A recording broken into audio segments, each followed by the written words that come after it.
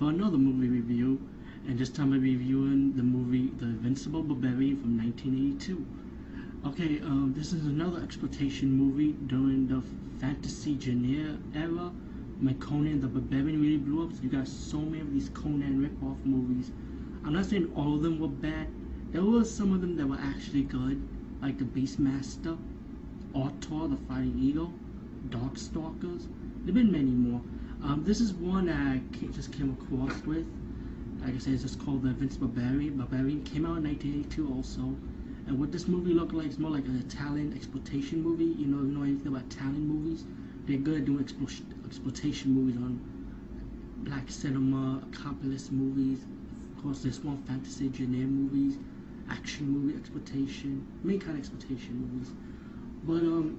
But this movie's kind of weird a little bit. I mean, it's a typical story about revenge. His village got attacked when he was a kid, before he was born. He goes out for revenge against the one who killed his family, village, and his brother. And let me tell you, there's a totally hot chick in this movie, white blonde chick, totally hot and topless. For us men out there, we so typical, like ladies.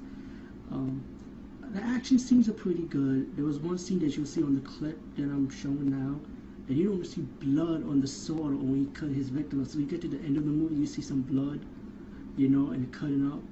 But this one scene was funny to me. I'm not saying it was bad, it was just funny. So this movie's not bad at all. I mean, it's not better than Conan, of course. But if you like this campy, exploitation type of movies, The Invincible Barbarian ain't bad.